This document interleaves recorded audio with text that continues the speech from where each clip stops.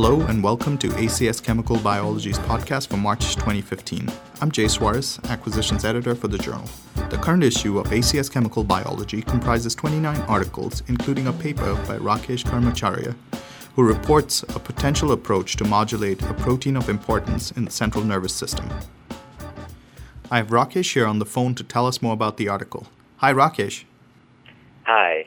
To start off with, why is there an interest in studying the role of beta-catenin in cells?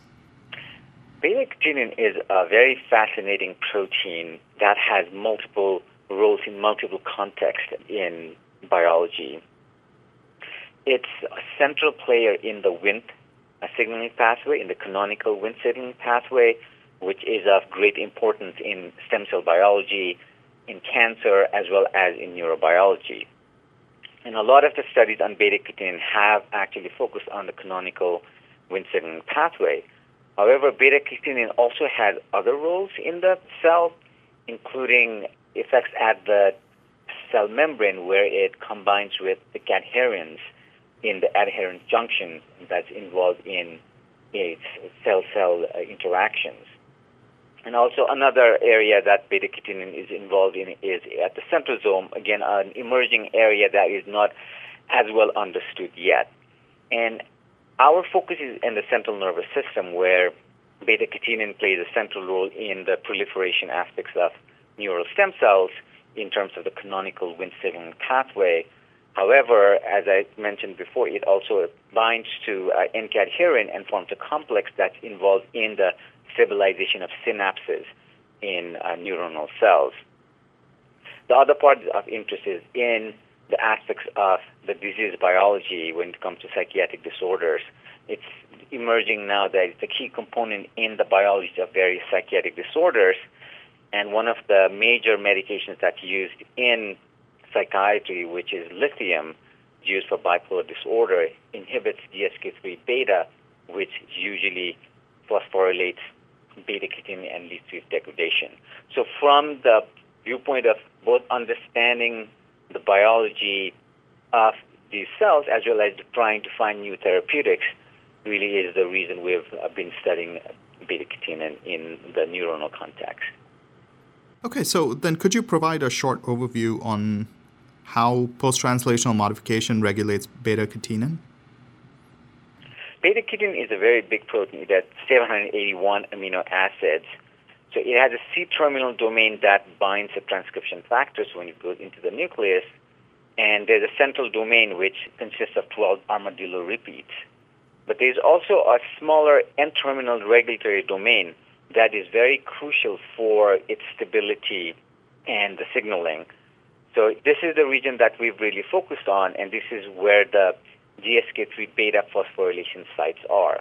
So there's serine 33, 37, and 41, which is what DSK3 beta phosphorylates. And that phosphorylation primes the beta-catenin for degradation by the ubiquitin proteasome pathway. So when the Wnt pathway is not active, then DSK3 beta constitutively phosphorylates beta-catenin and leads to degradation.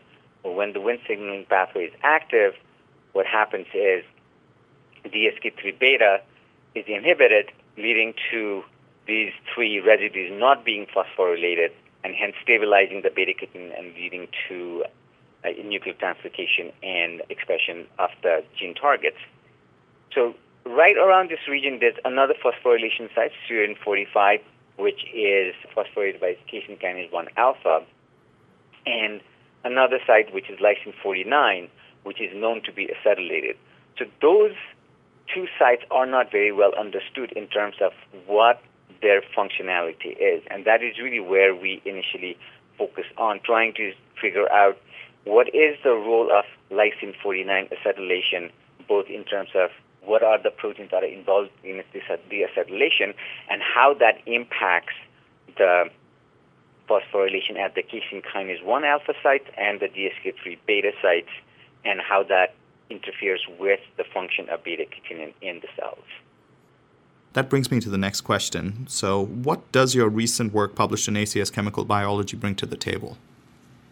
So we used a set of small molecule probes to try and tackle this question. So we initially wanted to identify which HDAC isoform was involved in deacetylation of lysine 49. So we initially started with HDAC inhibitors that had broad specificity, and we were able to see that inhibiting HDACs with those broadly specific HDAC inhibitors led to increased acetylation of lysine 49. Then we went to more isoform-specific HDAC6 inhibitors and identified HDAC6 as the HDAC that was involved in deacetylating lysine 49. So we did this initially with multiple small molecule probes and also confirmed that by using RNAi experiments, knocking down HDAC6 and again seeing the same effect.